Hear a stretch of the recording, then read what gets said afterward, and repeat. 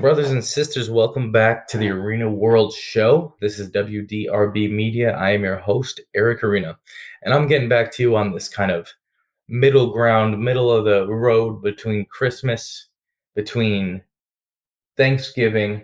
It's a kind of a question mark. It's kind of a, how are we getting through this next couple of weeks? Sometimes it goes really fast. Sometimes it goes really slow. The last thing we want to do is be at work. We're just looking forward to more time with our family, more time away from work, more time away from the world. And I know it can be a challenge. I wanted to bring this message of confidence here today on the Arena World, that we might be kind of stepping up and stepping forward into our faith and into the confidence that God can bring into our day. It's difficult to get out of bed, I guess. Maybe let's start with that, right? It's difficult to even get out of bed sometimes. It's difficult when it gets a little bit colder. It's a little bit more of a grind to pull each of those layers off and then put them back on just to take them back off. It's kind of repetitive and confusing, and it's darker early in the morning. And the reality of it is we love the light. We, as children of the light, love the light. And when there's less of it, it can get a little more daunting. It can feel like, what's become very popular now is this seasonal depression thing, which I think is true in the sense that we go through a range of emotions. And sometimes when things are dark and communication kind of gets simmered down and sociability is limited, given the weather and given all of the places that we used to go in the summer, it's easy to feel like, we're kind of turning in. And so I feel like this actually pretty long section of Hebrews was good for the time. And so that was what I wanted to share with you. And I think a lot of this is actually us going back into basics, us going back into what it is to know Christ, what it is to have a simple and live a simplistic life, knowing the truth, knowing the confidence we can have in the truth, and kind of leaning in on that versus everything else. Because as we shut down, so do other people. And so it becomes more and more difficult to lean on them. And it can feel like our resources, like I was saying, as things cool down, are more and more limited. And so I wanted to bring this message of hope to these next few weeks, these next few days, our next few interactions and approaches toward the world.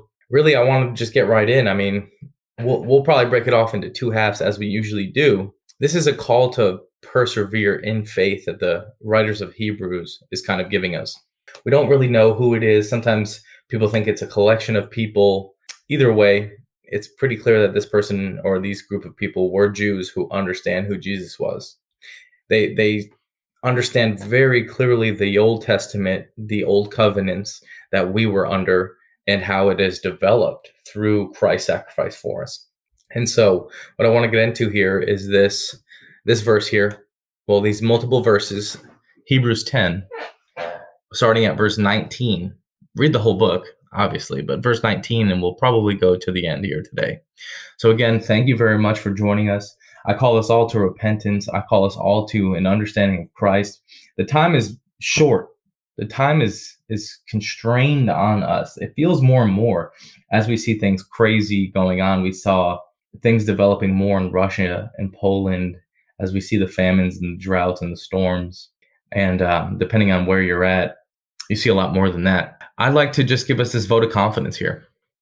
So the writer of Hebrews is saying in verse 19, therefore, brothers and sisters, since we have confidence to enter the most holy place by the blood of Jesus. Wait, all right, stop.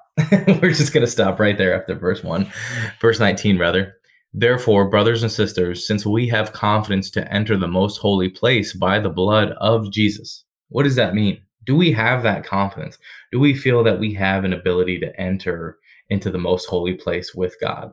And what does that mean? Where is the most holy place? That's easy for some people who are developed in their faith to get to. But even for those people, it's actually very difficult at times. But to have a biblical understanding of what these things are, where that place is, who can achieve that place for us, it can be easier to get there. If we don't understand it, then how can we be there? Right?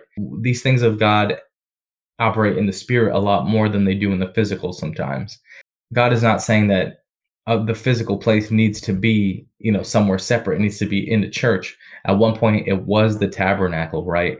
At one point, it traveled with them, and God would meet them in the tabernacle, and that was the most holy place. And if you weren't spiritually clean, or rather ceremonially clean, you could not enter, and it would mean that you would die, right? Without the proper sacrifices being performed beforehand that would clean you from your sin, you would not be able to enter in the most holy place, because holiness is something that belongs to God.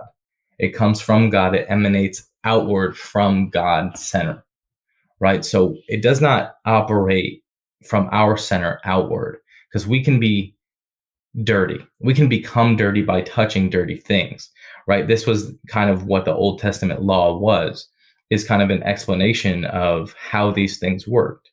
But as the story of the prophet Isaiah comes along, we see that God and an angel come down and touch Isaiah's lips with a coal that purifies him. So this purification is now coming outward from God, and it wasn't something that was going to destroy, right? Isaiah was scared. He had seen God, and he was scared that he was going to die from that interaction.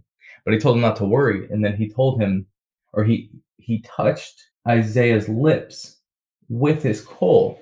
That didn't burn him, but it burned away his sins. It purified him in the spiritual realm and cleansed him away, that he might have this interaction with God, that he might be able to prophesy on behalf of God moving forward. And so this kind of put a wrench in this idea of how we understood holiness, how we understood the way that these things work and how we needed to achieve it, that God could just perform this thing for us, and we could experience holiness by his decision and grace, right? So how are we entering in the holy place, the most holy place? Therefore, brothers and sisters, since we have confidence to enter the most holy place, it says it right here, right? By the blood of Jesus. So instead of us being under this Old Testament law where we need to perform sacrifices to achieve entering in the most holy place, now we rely on and accept and, kind of petition with God's sacrifice of his son, or, the sacrifice of Jesus Christ at Calvary, and the blood spilling becomes the blood of the Lamb, becomes the blood of the sacrifice that purifies us and cleanses us. So only by accepting this gift from God are we truly able to enter in the most holy place. God is saying that there's only one way now. The law was not sufficient. The law did not, you guys could not adhere to the law. God says, I'd want this law written on your heart, right? Because written down on the book, it doesn't do us much good, because you can't live by it. You hardly read it. Most of us don't even know what it says now, right? So this evolution of God's relationship and further extension of his mercy is the thing that we are required to use to get back into his presence, to get back into his place.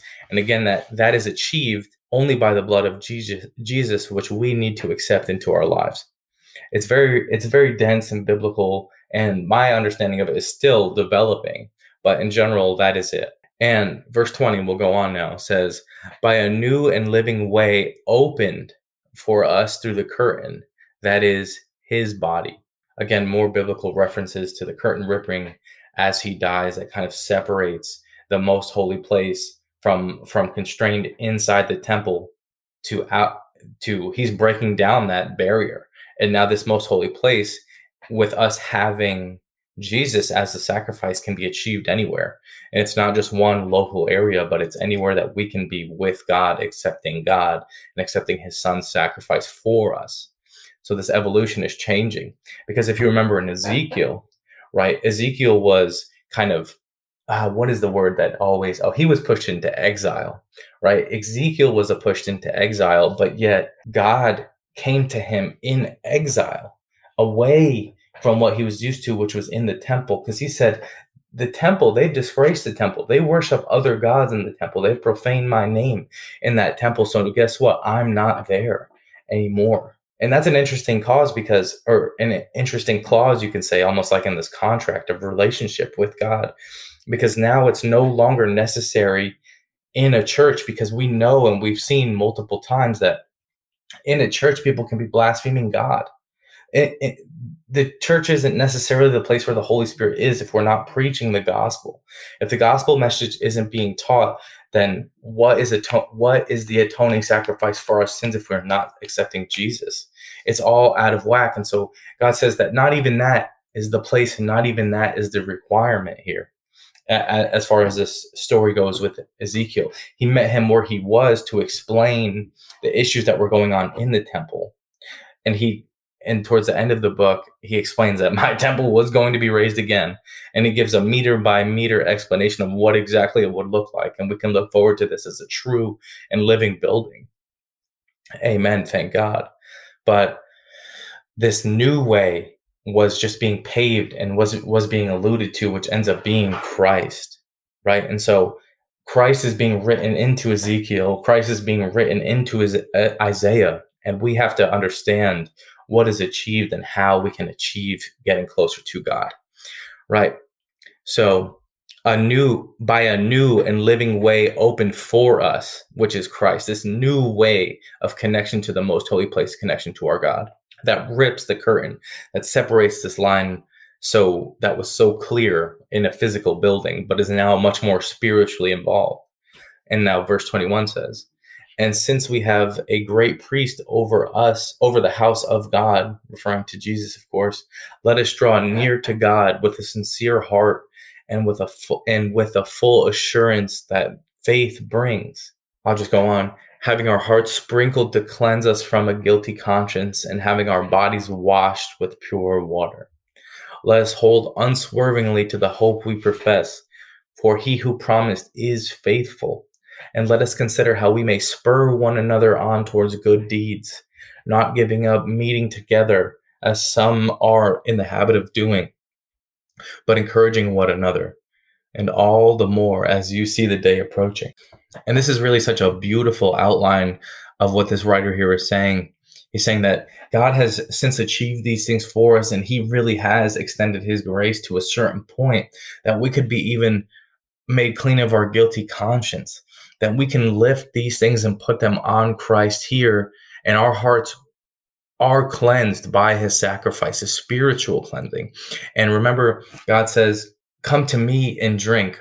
This water that I have for you, you will never thirst again, right? Our bodies are washed with this pure water, right? This isn't a physical thing that is temporary. This is a permanent cleansing that I have for you. And all you need to do is come to me and accept the sacrifice of my son.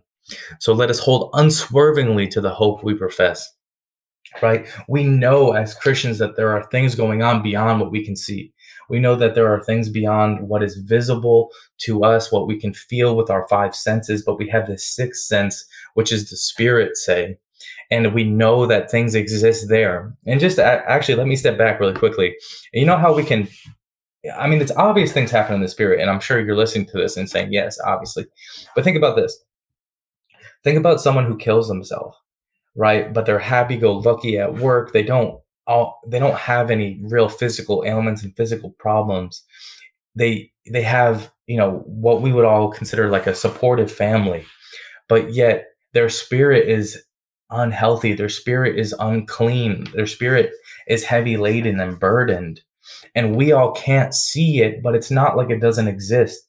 It's not like the second that they have an opportunity to open up, they don't break down and cry and explain all of the issues that they're going through, right? So although in the physical realm, the things that we can see, things seem okay, like they have a job, they have a wife, they have a family, yet spiritually, they are filthy. Spiritually, they have no connection to God, and they're dried up and shriveled like the rock that Moses struck with the staff before it was struck with the staff.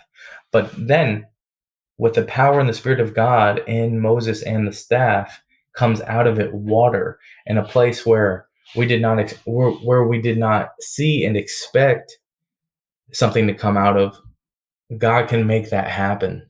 And so this is that mental mind state that people who have this real depression in life are in.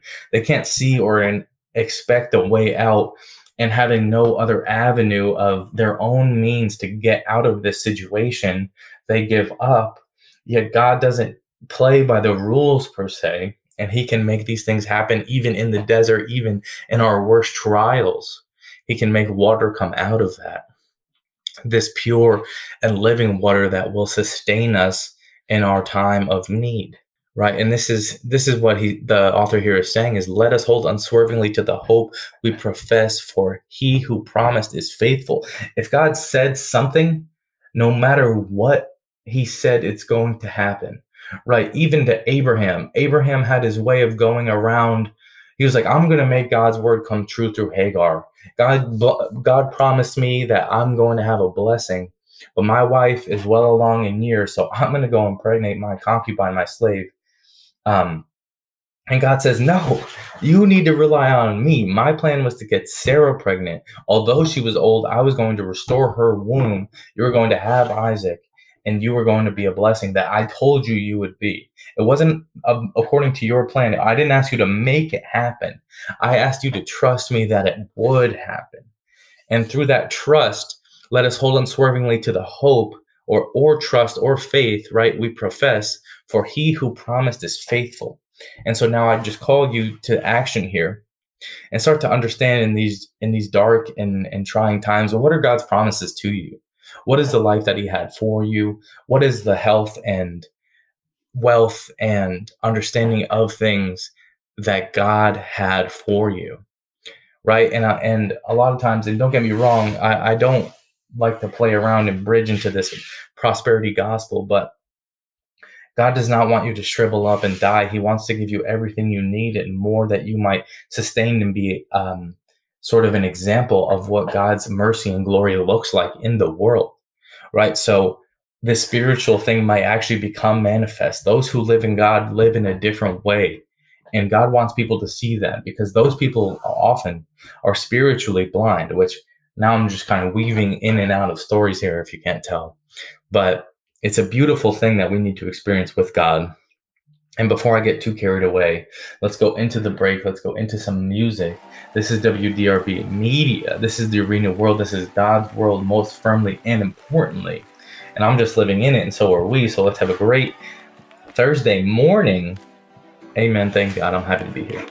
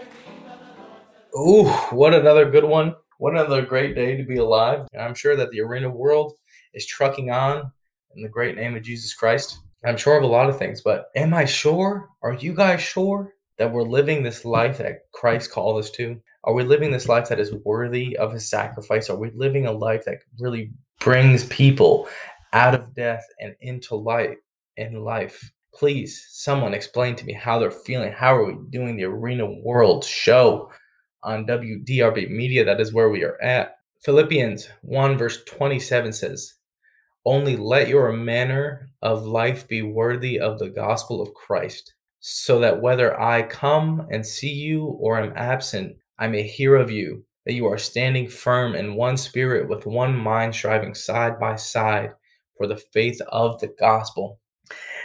Now, Paul is saying to to let it be showing in who we are in our actions every day, whether I am there or I'm not. In the same way God is. God is not, God is always watching. He's omnipresent and always there, able to see, and he will know, and he's going to reward us according to our actions. You know this. But think about it, like, whether someone is watching or not, am I still living this life worthy of the gospel of Christ? Worthy that there is life in eternity, worthy of the idea that Christ died for my sins and that others need to know this truth as well, right? That can be a complicated message to hear. That can be a tough pill to swallow, say that we're not always living this way, but the call is to still do it, even when no one is looking, even when no one is knowing of the behavior and the actions, because God will always know.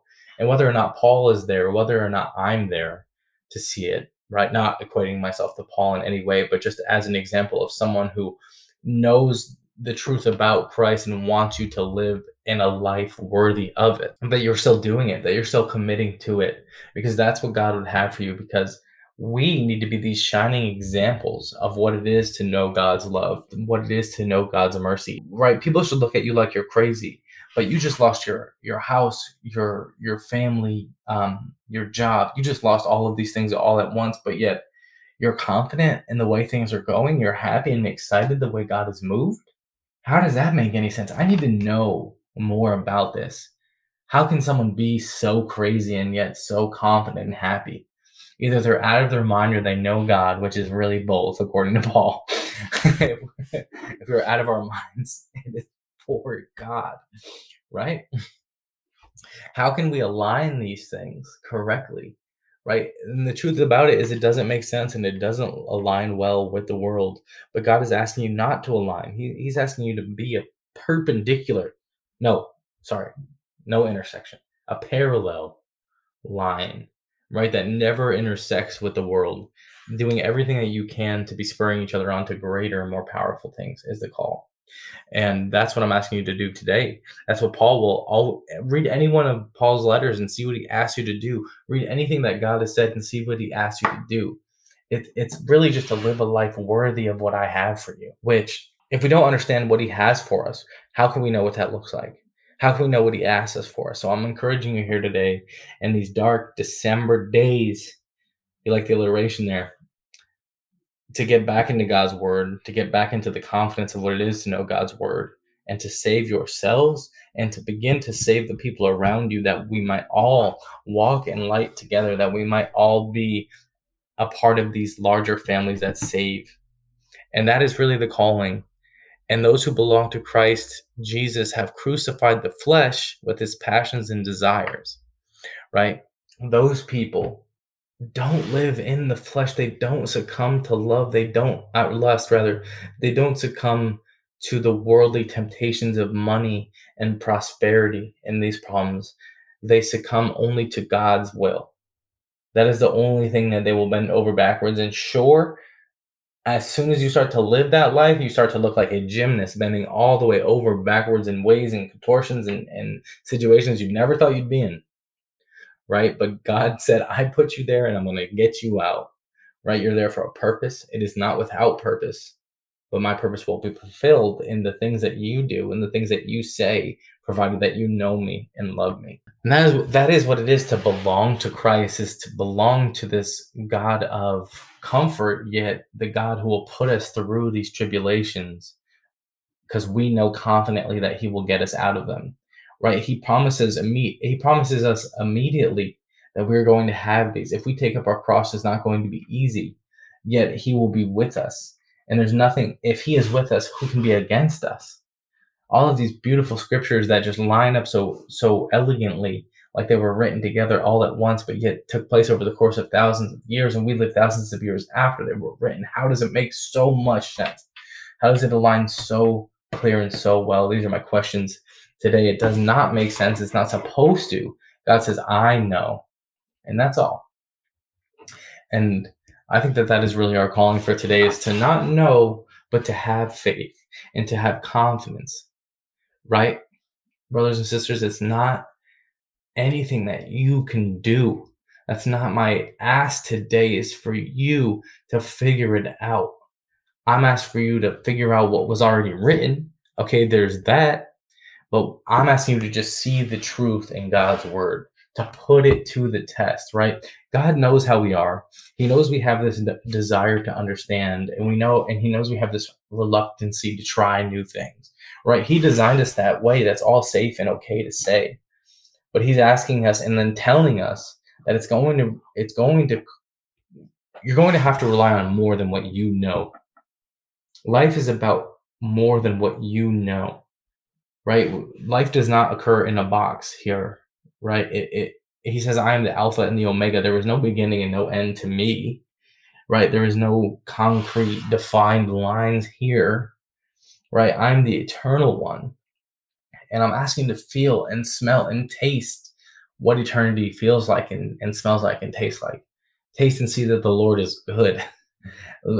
How that His will for us is for a greater thing than what we're in now. And that might take removing the okay thing that we have, right? And a lot of us are unwilling to give up the okay thing because we're used to it.